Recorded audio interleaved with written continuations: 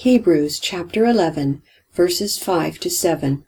The 39th talk in a series on the book of Hebrews was presented by Jack Crabtree on May 21st, 2017 at Reformation Fellowship.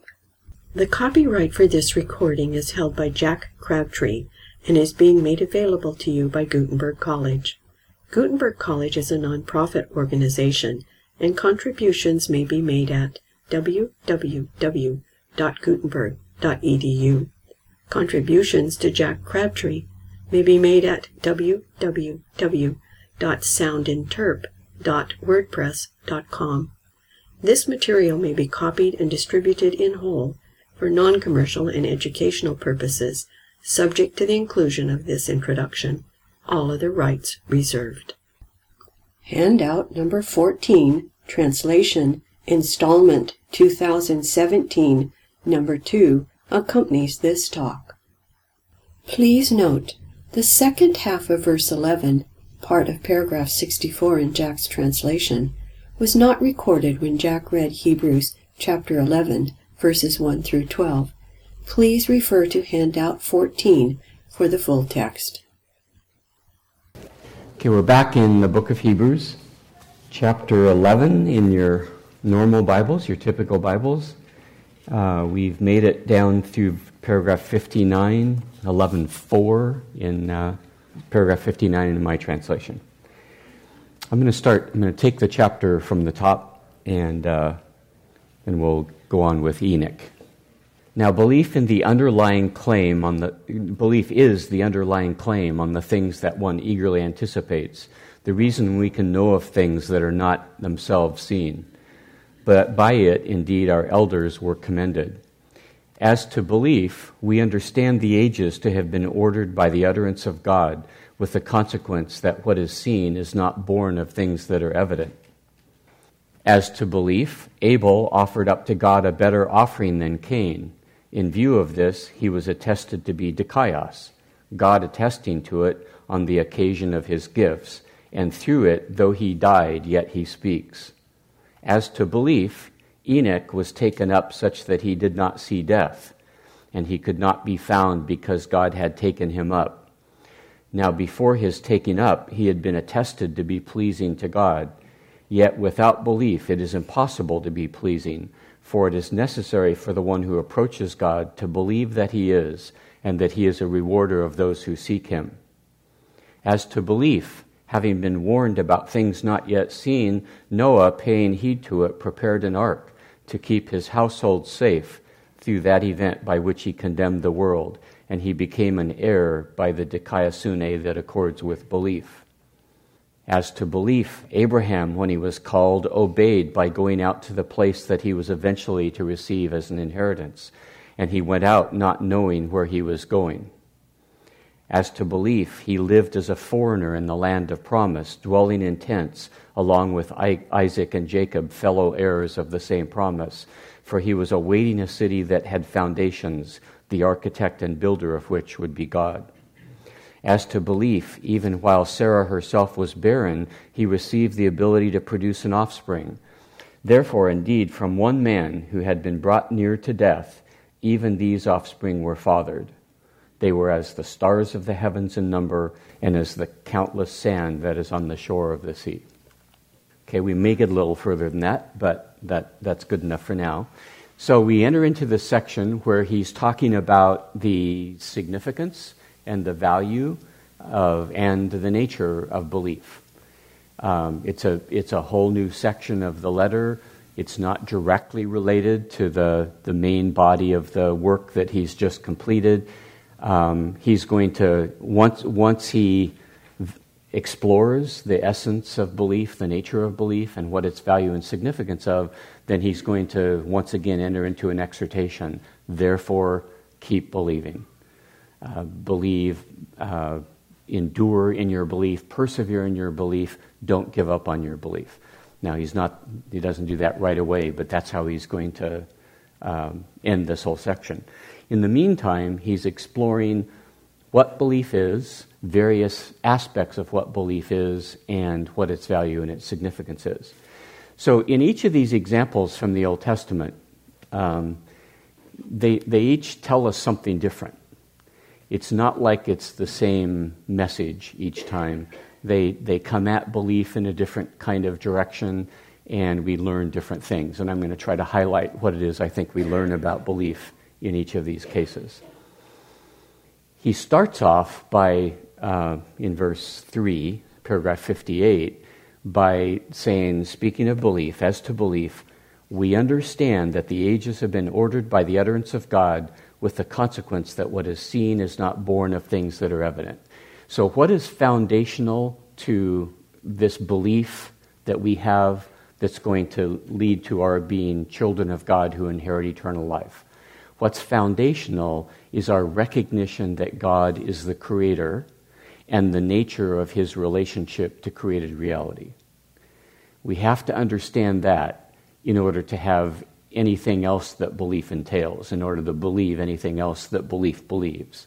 You start off with understanding who God is. And who God is the one who can bring things into being simply by speaking them into being. And he's obviously, this is an allusion back to Genesis 1:1. God created the heavens and the earth, or Genesis 1. God created the heavens and the earth, and how did he do it? He didn't take half of a dragon and form the earth out of it, and the other half make the heavens out of it. He didn't have to slay some god and take his blood and make people out of them. He didn't have to take material that pre-existed. He could speak into absolute blank, sterile nothingness and say, I want this to be, and it came to be. So that's who we're dealing with. That's the God who's behind all of reality. Well, that God who's behind all of reality, that's the one we're going to believe if we are going to be saved from his wrath and inherit eternal life. We are going to believe him. When he promises something, we believe that he will do it. When he has a purpose, we believe that he will accomplish that purpose. If he tells us to do something, we believe that that's part of his plan and purpose, and we need to do that. And we need to fall in line and obey him and submit to his instructions, submit to his will. Well, who is this guy that we are obeying, believing, trusting, and so on? It's the God who is so completely and utterly and totally in control of reality that all he has to do is say, I want this, and it will be. I want this, and it will be. So there's nothing in all of history that's going to be an obstacle to him. And we'll see examples of that. Paul's going to give us examples of that as he goes, where from all appearances, if you take what's evident and manifest before you, it would look like God's purposes are impossible to be realized. His promises are impossible for him to fulfill. Because look, Abraham's about to die, and his wife is barren. He can't have a child. But all God has to do is say, let there be Isaac, and there will be Isaac. That's all he has to do. So that he starts with that, and I think he starts with that because that's foundational to everything else that's coming. That's the essence of our belief, is knowing who God is, understanding who he is, and living our whole life in the light of that understanding of who we're dealing with. That's foundational to belief. Then we got far enough to get to Abel, and Abel is interesting because that's an interesting example to start with, because Abel is somebody who we see him honoring God, and I think implicit in the nature of his honoring God is his recognition that God is the God described in verse 3, paragraph 58. We understand the ages to have been ordered by the utterance of God, with the consequence that what is seen is not born of things that are evident. That's who God is. So when it comes time to express your gratitude, your praise, your appreciation of God, the fact that you value God, Abel didn't just slap down some vegetables, or he didn't just slap down some hamburger. Abel gave him the choicest of the choicest portion of the animal that he was offering up to God. And therefore his offering was accepted by God. whereas his brother Cain slapped down some vegetables, and God was not pleased with him. And we explored that a little bit last week. Obviously, it's the heart that is either pleasing or not pleasing to God, not the offering, but the offerings were indicative of the condition of the heart of each of them. Okay, now we come to Enoch in 60. This is chapter 11, verse 5, or paragraph 60 in mine. As to belief, Enoch was taken up such that he did not see death. This is a short account, so I'm going to go ahead and read it. It's in Genesis 5:21 to 24. Enoch lived 65 years and became the father of Methuselah. Then Enoch walked with God 300 years after he became the father of Methuselah, and he had other sons and daughters. So all the days of Enoch were 365 years. Enoch walked with God, and he was not, for God took him. That's all it says. Enoch walked with God, and he was not, for God took him. And Paul understands that account to be saying that Enoch did not die. God simply translated him. That's the language he uses in Hebrew. He just translated him to another sphere of existence or another kind of existence or something like that. So Enoch is one of the few people in human history who didn't undergo death, but simply out of nowhere just gets translated on to another order of existence. Well, he's the one that Paul is citing as our example here. What can we know from the Genesis account? I think what we can know from the Genesis account is that Enoch found favor with God. I think that's the significance of him not having to experience death and just being translated. Presumably that's not such a rare gift, if you will, is not going to happen to someone if God is displeased with you, if you do not have the favor of God. So I think we can read into that legitimately that Enoch found favor in God's eyes. Why did Enoch find favor in God's eyes? Well, the account tells us it's because he walked with God. So he walked with God. That means that he found favor in God's eyes, and therefore God rewarded him with this unique experience of simply being translated and not having to experience and undergo death. Now, Paul then goes on to add something in Hebrews. He's not getting this from the Genesis account. There's no way in the world you could get this from the Genesis account. But he goes on to say, how's he put it? Now, before his taking up, he had been attested to be pleasing to God. Okay, we know that because he walked with God. That's where he's getting that. Yet without belief, it is impossible to be pleasing. For it is necessary for the one who approaches God to believe that he is, and that he is a rewarder of those who seek him. So Paul simply extrapolates from the Genesis account here. He walked with God. What does that mean? What does it mean that he walked with God? Well, at a bare minimum, because we know from the account that he found favor in God's eyes and was pleasing to God, at a bare minimum, he had to have belief, because it's impossible to please God without belief. And then he just states a principle that seems to be a principle that Paul believes in.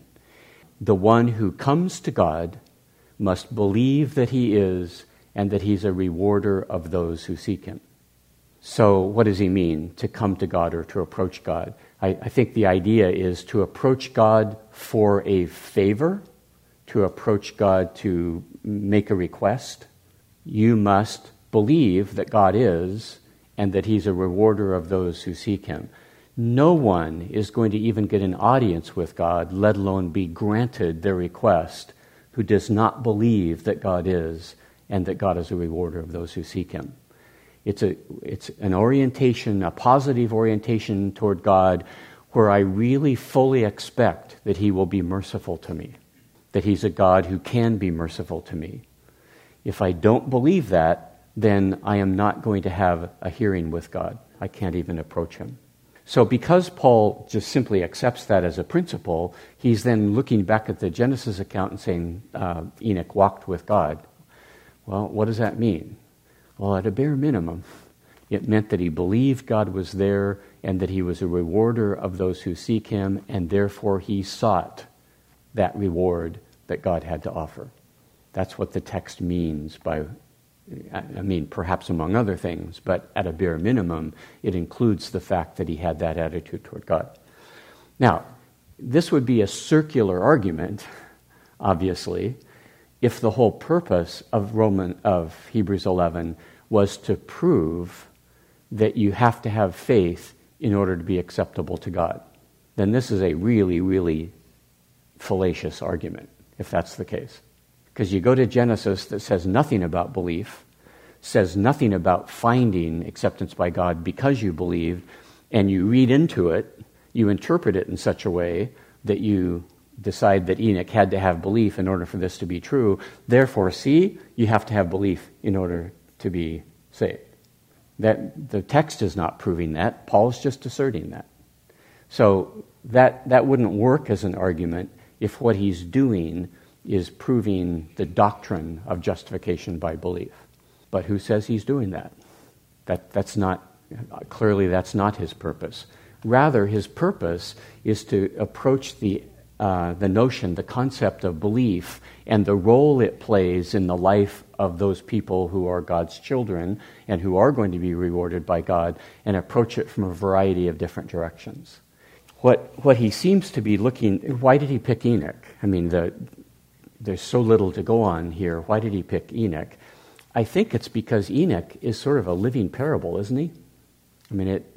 Isn't this a really sort of dramatic example of if you walk with God, that is, if you are rightly related to God, you are going to overcome death. Enoch never even passed through it because he walked with God. So it becomes a rather dramatic and graphic parable of the gospel. That belief is it's those people who believe who are going to have victory over death, are going to escape the wrath of God, are not going to die, but are going to live. So Enoch just sort of represents this picture of the reward that awaits those who have belief. Now, granted, Genesis doesn't talk about belief, but that's where Paul extrapolates. Yeah, but God was clearly pleased with him. And as we know from a variety of different sources and in a variety of different ways, one thing that becomes really clear if you know the Scripture is that without belief, it's impossible to please God. So that's what was happening in Enoch's life. Okay, I'm going to go on to the next one before I open it up to your questions, but then I'll pause for any questions you have on either Enoch or Noah. Let's see. One of the reasons I'm glad that Enoch got chosen and is put there is because it does illustrate another point.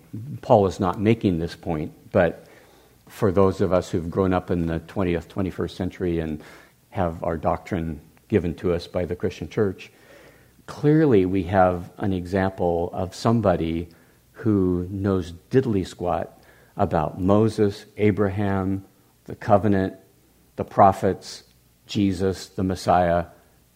He's not saved because he's a Christian. He's not saved because he believes the gospel. He's not saved because he believes in the God of Israel, even. None of that would even make any sense to him. He's just dealing with his Creator, and that's all. So it makes it obvious that God is capable of saving from his wrath and saving into life, saving from death, people who have a heart that is oriented toward God in the right kind of way without a shred of knowledge that we have. It's not our embracing an understanding of reality that saves us. It's having the right orientation toward our Creator that saves us. So, could there be Enochs alive and well in 2017? I don't know why not. At least in principle, it could be. That's kind of up to God. But some Stone Age tribe in the midst of the jungles in the Philippines who has managed to escape any modern knowledge about Christianity? Could that be an Enoch who is walking with God and is going to be granted the same inheritance that you and I are? It seems surely possible, theoretically possible. All that's to underline the fact that I mentioned last week. It's not the act of believing that saves us. It's the heart out of which that belief comes that saves us. And in the right kind of historical circumstances, you can have the heart and not the belief, because there's no occasion for the belief. There's no circumstances to call upon you to believe. And if there are no circumstances that call upon you to believe, then you'll be saved because of that heart. Now, so when Paul says, as I'm maintaining throughout this whole section, when Paul says without belief it is impossible to please God, he's using belief in the same way he does everywhere throughout the whole chapter. Belief as simply an emblem of something inside. Again, it's not the act of believing. We don't really know if Enoch ever committed an act of believing. The text doesn't tell us that. But what Paul is saying is, but he had that heart, that same heart that everyone who is ever called upon to believe the purposes or promises of God or react to God believingly in any way at all, that's the heart Enoch had. And that's what the text was getting at when it said he walked with God. Okay, the next example he gives is Noah.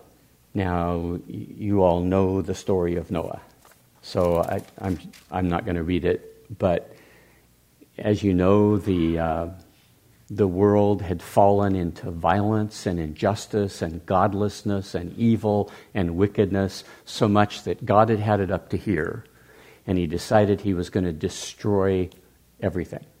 And he did, except for 7 people, Noah, his 3 sons, and their wives.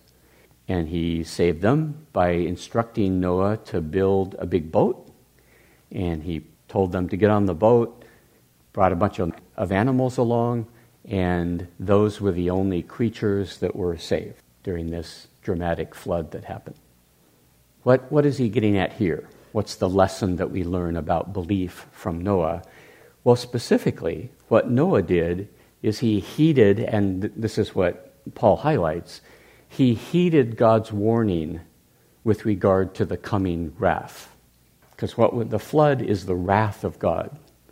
The flood is the wrath of God against human evil, his desire to destroy human evil. And as Peter writes in, is it 2 Peter? I think, one of his letters, that it's not, we have to remember our history. It's not as if things have been just sort of chugging along exactly the same way, every day the same, every day the same, every day the same. There was an incredibly dramatic watershed event in the history of the world and of mankind. Once upon a time, all of mankind was destroyed, with only Noah being saved. And Peter's point is, we sit here and every day after day after day, it always seems the same. There doesn't look to be any wrath coming. As St. Bobby said, it's a slow train coming. We just creep into the future and nothing happens. And after a while, it's very easy to get lulled into kind of a sense of safety. I don't have anything to worry about. It's just going to be the same. Tomorrow will be the same. But just as in the days of Noah, there was a dramatic moment where everything changed. And literally all evil was destroyed. The same thing's going to happen again. So Noah, how did he express and manifest his belief? When God warned him that this wrath was coming, he believed him. How do we know he believed him? Because God gave him instructions about how you can be rescued from this wrath that is coming. And Noah availed himself of that provision that God had made or had instructed him to make. He availed himself of it. Well, you don't avail yourself of an escape route if you don't have anything to escape, if you don't believe that there's something coming that you have to escape. So the same goes for us. I mean, what is belief going to look like in our circumstance? We need to heed the warning of the coming wrath. And we face the same challenge in that regard that Noah did. It just sounds like the stuff out of fairy tales to think that God is going to come and destroy the world one day, wipe out the world and create a whole new heaven and a whole new earth. That doesn't happen, right? That doesn't happen.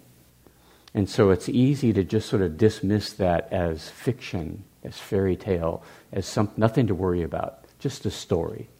Noah didn't take it as just a story. He took it as a concrete reality that he had to come to terms with, and so should we. It's a concrete reality that we need to come to terms with.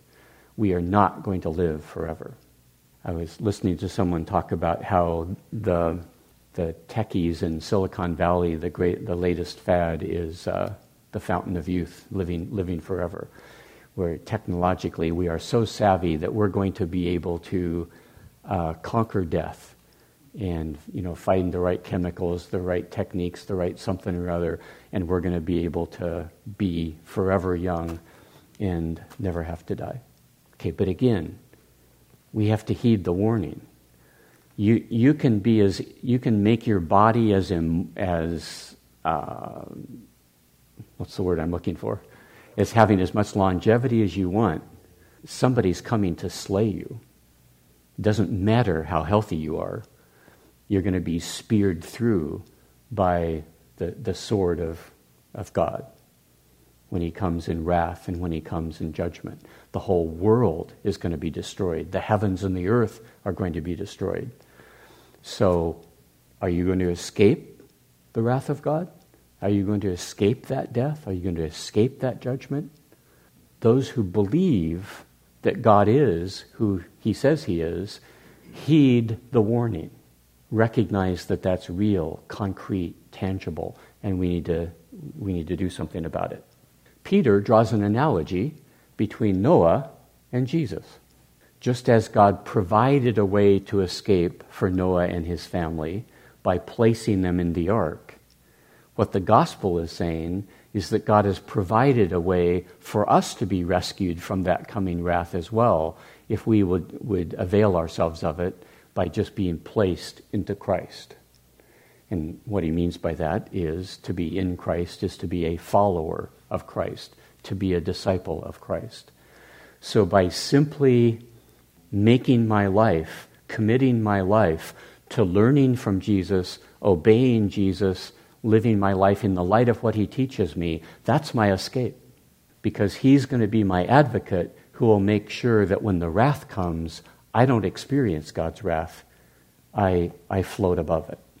And I am granted eternal life by the mercy of God instead of the destruction that God's wrath is committed to bringing at the end.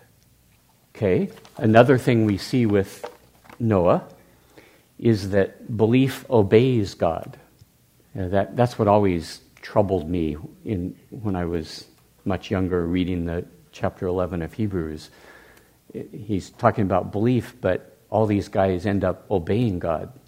And then in my mind, there was a big distinction between obeying and believing, because we were, it was instilled in me that we're saved by faith and not by works. So since we're saved by faith and not by works, what does obedience have to do with anything? That's a work. That's not what saves us. It's our faith that saves us. It's our confession that Jesus is the Christ that saves us, not our life given over to living our lives in obedience to our Master and our Lord and our Rescuer. Well, Noah doesn't know that you're saved by faith and not by works. So when God instructs him to build the ark, he does it. He obeys the instruction of God, and that obedience is part of his being rescued. I think we are to understand that Noah's ark building was a task that God gave to him that was a way that God gave Noah to give expression to his belief in God.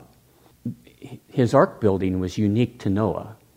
I'm not saved by building an ark. In fact, I'm quite sure God would say, Jack, what are you doing?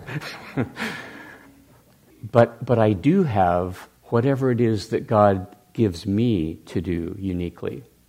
I think that's what Jesus was getting at when he said, unless you pick up your cross and come after me, you cannot be my disciple. Just as Noah was giving the task of building an ark, Jesus was giving the task of going to the cross and dying for the sins of the world. And often the task that's given us is something of an ordeal. We have something that we have to do, that we are called upon to endure, called upon to suffer, called upon to experience, that is oftentimes involves tragedy, loss, grief, sorrow, any number of things. Certainly Jesus did. It's not as clear in the case of Noah, but you have to remember there was no Home Depot for Noah. He's building this huge ark by hand, an arduous task that must have taken a long, long time, and he looks like an idiot the whole time. I mean, it had to be embarrassing, really, in a lot of ways. All kinds of people must have shamed him because he's taking something seriously that no one else is taking seriously. Well, it's going to take a different form in each and every one of our lives, but we each have a cross to bear, and I think by cross there, the cross represents the particular ordeal that is going to be given to you. Jesus went through his and was obedient to his ordeal. He picked up his cross and went to his death. I have a cross that I need to pick up. I have an ordeal that God is calling upon me to be obedient to. I have to do the thing that God has called upon me to do. I have to suffer what God has called upon me to suffer. And that sometimes that might be proactive, active. God will tell me, here's what I want you to do, and you need to go do it. Oftentimes it's passive. Things happen to me that are completely out of my control. I didn't want them, I didn't seek them, I didn't go after them, but they hit me nonetheless. They overcame me nonetheless. So what am I going to do? Am I going to obediently endure and persevere through the ordeal that God has given me, or not? Am I going to cave? Is my belief going to crumble? Noah had his cross to bear, and his cross to bear was the building of the ark in preparation for the day of God's wrath, I think. Now, again, Paul extrapolates. He tells us things about Noah that are not in Genesis. You couldn't prove them by the Genesis account. He says Noah became an heir of eternal life. Genesis doesn't say that. But Paul understands, that his heart was the kind of heart in a human being that God is going to reward with eternal life. So he became an heir of eternal life. He became an heir of eternal life because he was granted dikaiosune.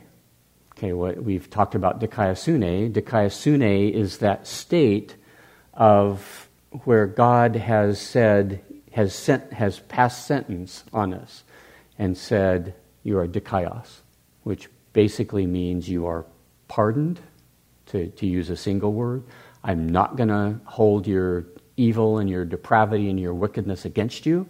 I overlook all that. I pardon that. What I'm going to do is give you life in the eternal kingdom of God, even though you don't deserve it. I mean, all that's packed into Paul's concept of dikaiosune. And he attributes that to Noah. Noah had dikaiosune, just like you and I do, through our belief in Jesus. And he was granted dikaiosune because of his belief, he tells us. Okay? Well, that's all the pre-Abrahamic examples that he gives us. Let me pause there and entertain any comments or questions you have before I go on to Abraham. The microphone first, Jack, because I wanted to make a comment. Sure. And then ask an inquiry. The comment has to do with your earliest remark that God spoke into creation. He didn't use anything particular, ex nihilo. I know I've made this remark to you, but I'd like to make it in public that I'm aware of, and I've read 2 books by Robert Piccioni, a PhD in astrophysics in Caltech and Stanford.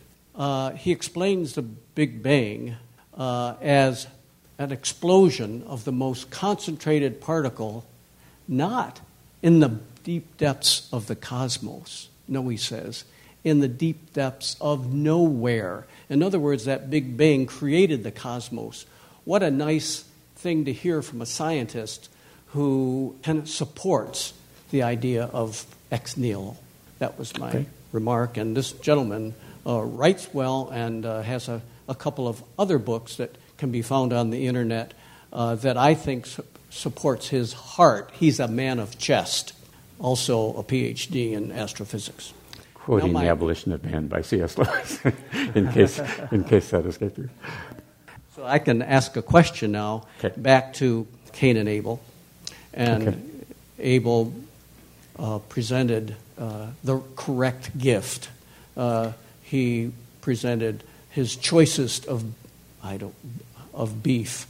But Cain, I'm going to exaggerate, you said he slapped down some vegetables. But here's my inquiry. Isn't it important that Abel gave a gift of blood, an animal sacrifice that had to do with blood? Is that a lesson we need to learn at this time? Or am I making a wrong religious connection with blood? Well, there are interpreters who like to make that point and emphasize that point. But two things: the text doesn't make any mention at all about the fact that Cain gave the wrong his offering was of the wrong substance. God goes immediately to Cain's heart, and then secondly, there's no indication that this is a propitiatory offering.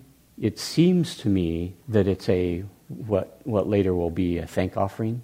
It's just a way of showing appreciation to God, thanks to God, praise to God by way of this offering. So the blood would only be important in a propitiatory offering. A propitiatory offering is an offering where you're appealing God to be merciful for your sin. But there's nothing in the text that would make it at all evident that it's a propitiatory offering. So, I mean, notice that a lot of the thank offerings in the temple are grain, and that they're not meat. Yeah, I brought it up because I've heard that remark about blood before. Yeah. And who knows, Cain very well might have brought the best of the vegetables because he was making a best offer in competition with his brother. He didn't just slap down some vegetables, I'm trying to say.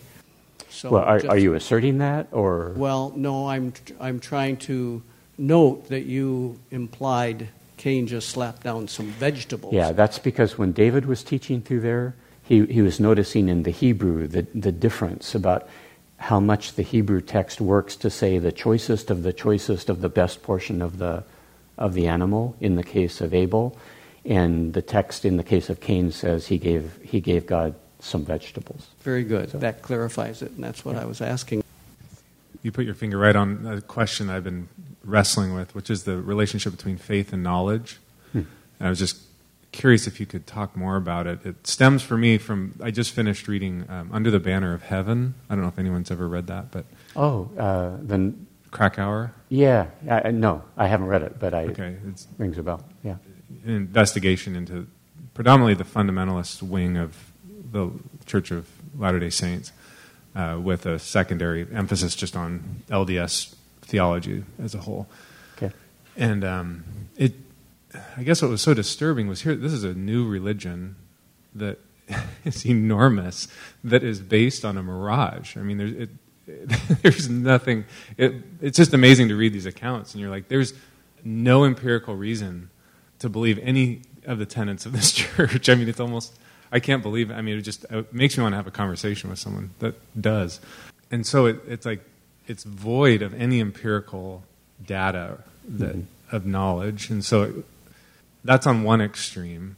And on the other extreme, you could have, well, if I get all the knowledge right, if it is verifiable, if it is empirical, as well as, and we do try to prove every bit of the creation theory or prove the existence of things, which is, that's credible research and worth looking into. It just still raises this question about the relationship between faith and knowledge. And you touched on it with Enoch, which I thought was so fascinating. I never thought about that.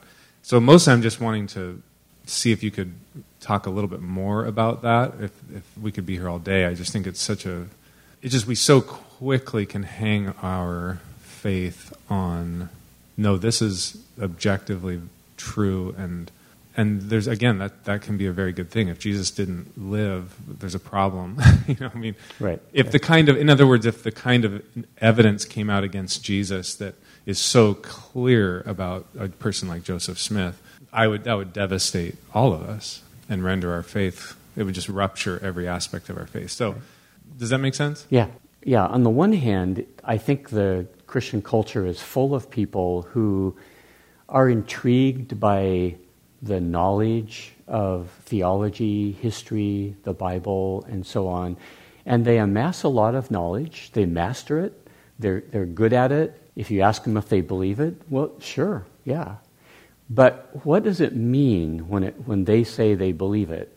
Now, I'm just talking about a particular kind of individual. Obviously, I'm not saying that's true of everybody out there. But there is a certain kind of individual who it is solely and completely up here. It's kind of like believing in UFOs or Sasquatch or something. Do I believe in them? Yes.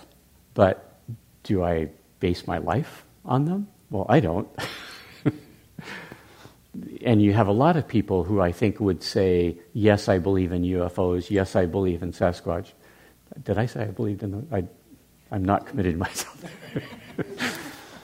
A lot of people who believe in Sasquatch and UFOs, but it doesn't change their life. It's entertainment. It's intellectual fodder. It's a hobby. There are a lot of Christians in Christian culture who make the objective things of faith their hobby. And yes, they're interested in it. Yes, they're intrigued by it. Yes, they believe it. Yes, they're taking time to explore it. But there's something fundamentally missing. And that is, but they haven't staked their entire being on the truth of this thing, such that it's going to translate into building an ark if God tells you to build an ark, or leaving your homeland and go to a country that you've never heard of before if God tells you to do that. You're not about to do that because you're not wholly in. You're not committing your very being and your very life and your very existence to the fact that this God exists and I have to deal with him on his terms. I think that's what James is getting at when he says faith without works is dead. Anyone can make an ostensible claim to believe, but the one who has a belief that's really a working understanding of reality out of which they live in reality is the person who acts on it and whose life is committed to it. I think that's the genius of Kierkegaard's insight. Surrounded by a church, all of whom believed, and none of whom believed any of it. They all believed as here's my religion, here's what we believe, here's what we hold to, but in order to act, am I going to act in a way that is follows from what I believe? That's an entirely different matter. That's an existential commitment. That's a commitment to stake my existence on the truth of this. And that's what Paul, from the get-go in Hebrews 11, is talking about. When he talks about belief, that's what he means. He doesn't mean simply an intellectual understanding. What he means is an existential commitment that is grounded in and founded on that understanding. Now, having said that, is what we understand and the content of what we understand at all relevant to this stuff? Well, yeah, because part of the way my orientation... okay, let me back up. Who are the people who make an existential commitment to obey God? The people who have a heart that's oriented positively toward God. We're not in rebellion. We're not hostile to Him. We're not antagonistic to Him. We're positively inclined to Him. So when the invitation comes, believe in me and I will give you life, we're right there. Okay, I'm going to stake my entire existence on that. So ultimately, what Paul's concept of belief is, we're seeing something that reflects that orientation or lack of that in a person. The one who believes is so oriented positively. The one who doesn't believe is negatively oriented toward God. So what Jesus is getting at in all those times when he says, if you accept me, I will accept you. If you reject me, I will reject you. Well, there's content. He's saying it makes a difference what content you're going to be responding to here. But that's not because that's absolutely the case throughout all of human history for every individual. It wasn't true of Enoch. So that's not an absolute claim. What Jesus is doing is speaking to his generation, to his audience that is right there. They don't have any good excuses not to believe that he's the Messiah. They have all the evidence they need, and yet they're balking at it because their heart is negatively oriented toward God. So to them, he's saying, if you accept me, I will accept you. But if you reject me, if you deny me, I will deny you. At times, in the right kind of occasion, the right kind of circumstances, what we believe is going to reveal the condition of my heart. And John, in his letters, makes a big deal out of this, that you're to discern the spirits. He says that the doctrines that you believe are going to speak volumes about what passions and commitments are really at the heart of who you are. If you have passions and commitments that are positively inclined toward God, then the truth from God is something that you're going to embrace. At whatever level you're confronted with it, you're going to embrace it because you're oriented toward God. If you're not oriented toward God, you're going to reject it.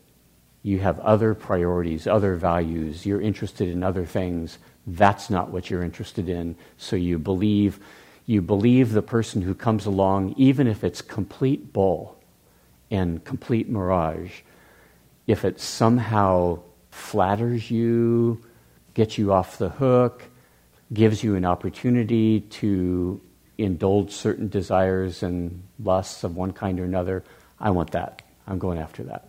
And so the content of what you believe in that case, the content of the knowledge, is revealing what you're really interested in deep inside.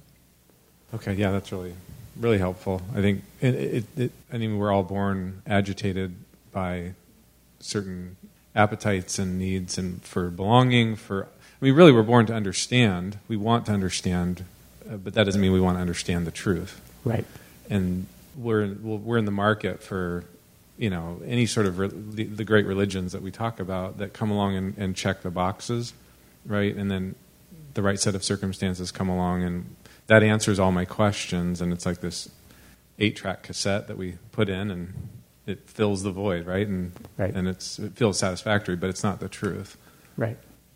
That's a great point, because a lot of people get faked out, especially by Mormonism, Jehovah's Witnesses, any number of kind of off-kilter versions of how you relate to God. They're coherent. I mean, boy, do they have a system.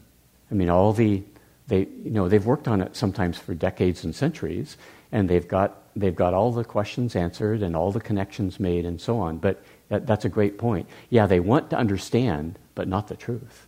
That's a whole different issue. So we shouldn't get faked out by how much it seems to offer us understanding. That satisfies the intellect, something in the intellect, but it's still not reflecting a heart that wants to know, but what's actually so? How is this really going down? That's an entirely different matter.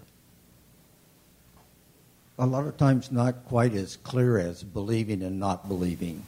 And so just take any church family or church congregation, and what you said is believing and then acting. What did you say? Acting your belief or acting in the light of that thing you believe in. And so that's a spot where it gets a little unclear for me anyway, because I'm assuming that if you have belief, then acting out belief is going to, it's going to show some way or another.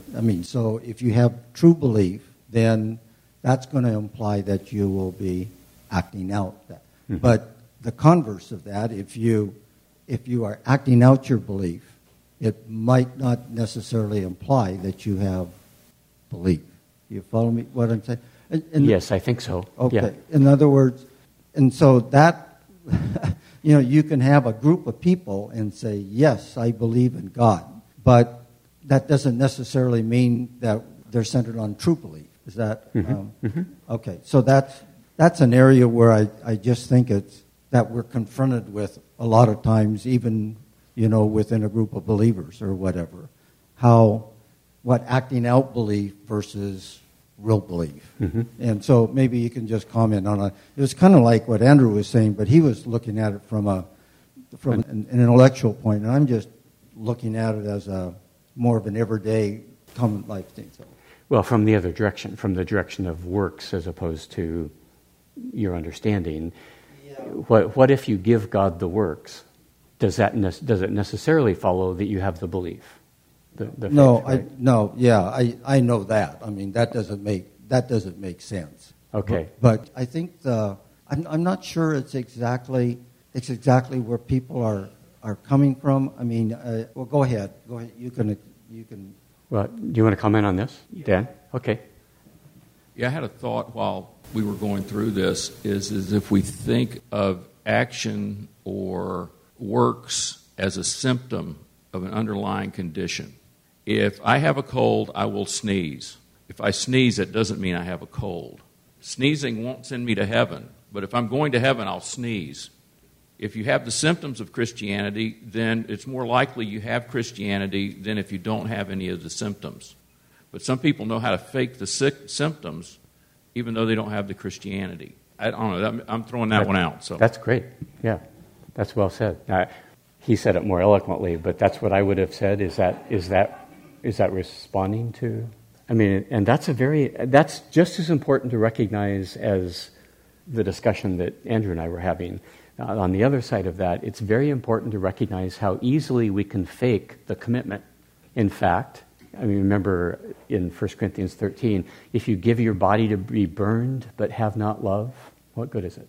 All kinds of people can take dramatic action, self-sacrificial, heroic, incredible action, and it's just sneezing, but you don't have the cold.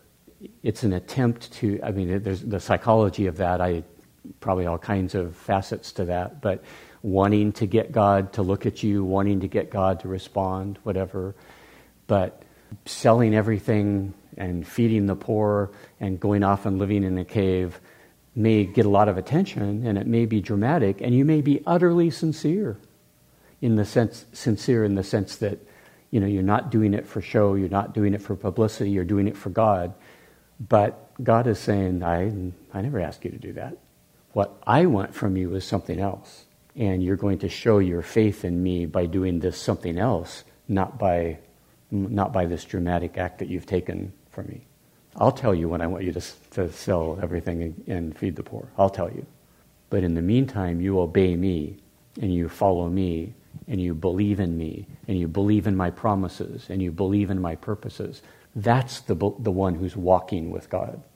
So we're often kind of impelled. I spent a whole childhood, every sermon was a sermon to try to get me to be a missionary, and the whole thing was revving up my passion, my commitment to go out there and sacrifice for God and do the extraordinary thing. Well, that's only obedience if God is calling on you to do the extraordinary thing. If you do the extraordinary thing and he's not calling on you to do that, then you're not being obedient. Sometimes being obedient is put up with your sucky little life that never changes. That's what's being obedient. Sometimes I wonder and worry when I examine myself if I'm not one of those people that has found their favorite myth and has invested in it as if it was true. I mean, there are people who know everything about the Lord of the Rings. Right. And in the back, when you talk to them, it's like you can tell they wish that was true. They would like to go into that book and live those adventures, or even hang out and watch them happen. And then they'll get in shouting matches with each other about this detail or that detail. And I think those people you mentioned about who have this wide body of knowledge about Christianity and the history of the Bible and the Bible lands and the Bible lands history, I wonder if any of them have sort of grasped the Bible message and thought, wouldn't that be great if that was true? Yeah. And then just invest themselves in studying it and filling their head with it so it feels like it's true. Yeah, no, that's a great way to describe it. And that's my fear, is that there are a lot more of those folks in the pews of our churches than I care to think. Frankly, I think I was there for a certain number of years of my life. I was a part of a culture that took this seriously, and so I took it seriously in the only way that my black heart knew how to take it seriously, is I made it a head game. Know this stuff, understand this stuff, memorize this stuff, master this stuff, and so on. But there's none of me in that. It's just me, my intellect, and this content out here. And my mind bringing coherence and mastering that content. Well, that doesn't make you a believer in the sense that the Bible is calling us to believe. It just makes you a smart guy. In culture, well, biblically smart. Yeah. When your culture's pumping this out to you since you were a child and rewarding you for responding to it in a certain way, then you confuse the accolades, the prestige, with you have. It's like you've made it real. Mm-hmm. See that's why, and I'm sure I have been greatly misunderstood in this regard, but I've said in the past, Christianity is not for kids. Christianity is for grown-ups. There came a point in my time where I finally realized I have a life, I have an existence, and I have to decide what to do with my existence. You can't make an existential commitment until you have an existence to commit. And I'm not sure children are there yet. They're just learning about their world and reality and amassing knowledge, and their mind is growing and they're coming to understand. And there's absolutely nothing wrong if they're going to be amassing knowledge, sticking a bunch of Bible knowledge in there. But the mistake, I think, often that the church makes, I was back in the Bible, finish the thought. The mistake the church makes is to consider that and help them consider that to be spirituality, to be faith, to be belief, as if it were the real deal. You're a Christian. No, you're not. You just know a lot about what Christians know a lot about. But we don't even know if you're a Christian yet. Life hasn't even slapped you in the face yet. So we don't know where you're at. I was back in the Bible Belt, and these young mothers were having a contest about whose child became a believer earlier. Well, my child, when they were 3-year-old, prayed to receive Jesus. My child was saved when he was 3 years old. And all I could think is, how on earth could you possibly know that? I mean, how hard is it to get a confession out of a 3-year-old? That makes absolutely no sense. But they were utterly serious about that. Their theology, everything supported them in believing that all you have to do is make that kind of confession and have a certain kind of knowledge that goes with that, and that's what makes you a believer. Well, that's the critical thing to see. No, there is no amount of knowledge that makes me a believer, and there's no amount of deeds that make me a believer, The thing that makes me a believer is having a heart that has passions and desires and values to want to know the living God and honor Him and serve Him. And out of that comes both belief and obedience. Belief and obedience flow out of that same heart, if and when it exists. But there's no, we don't know a single thing about what Paul's talking about if we mistake belief for either deeds or understanding alone, in isolation, unconnected, ungrounded with something inside that is the thing that really makes the difference. Okay, well, Abraham's just going to have to wait even longer. Any final comment or question? Okay, we'll look at Abraham next week.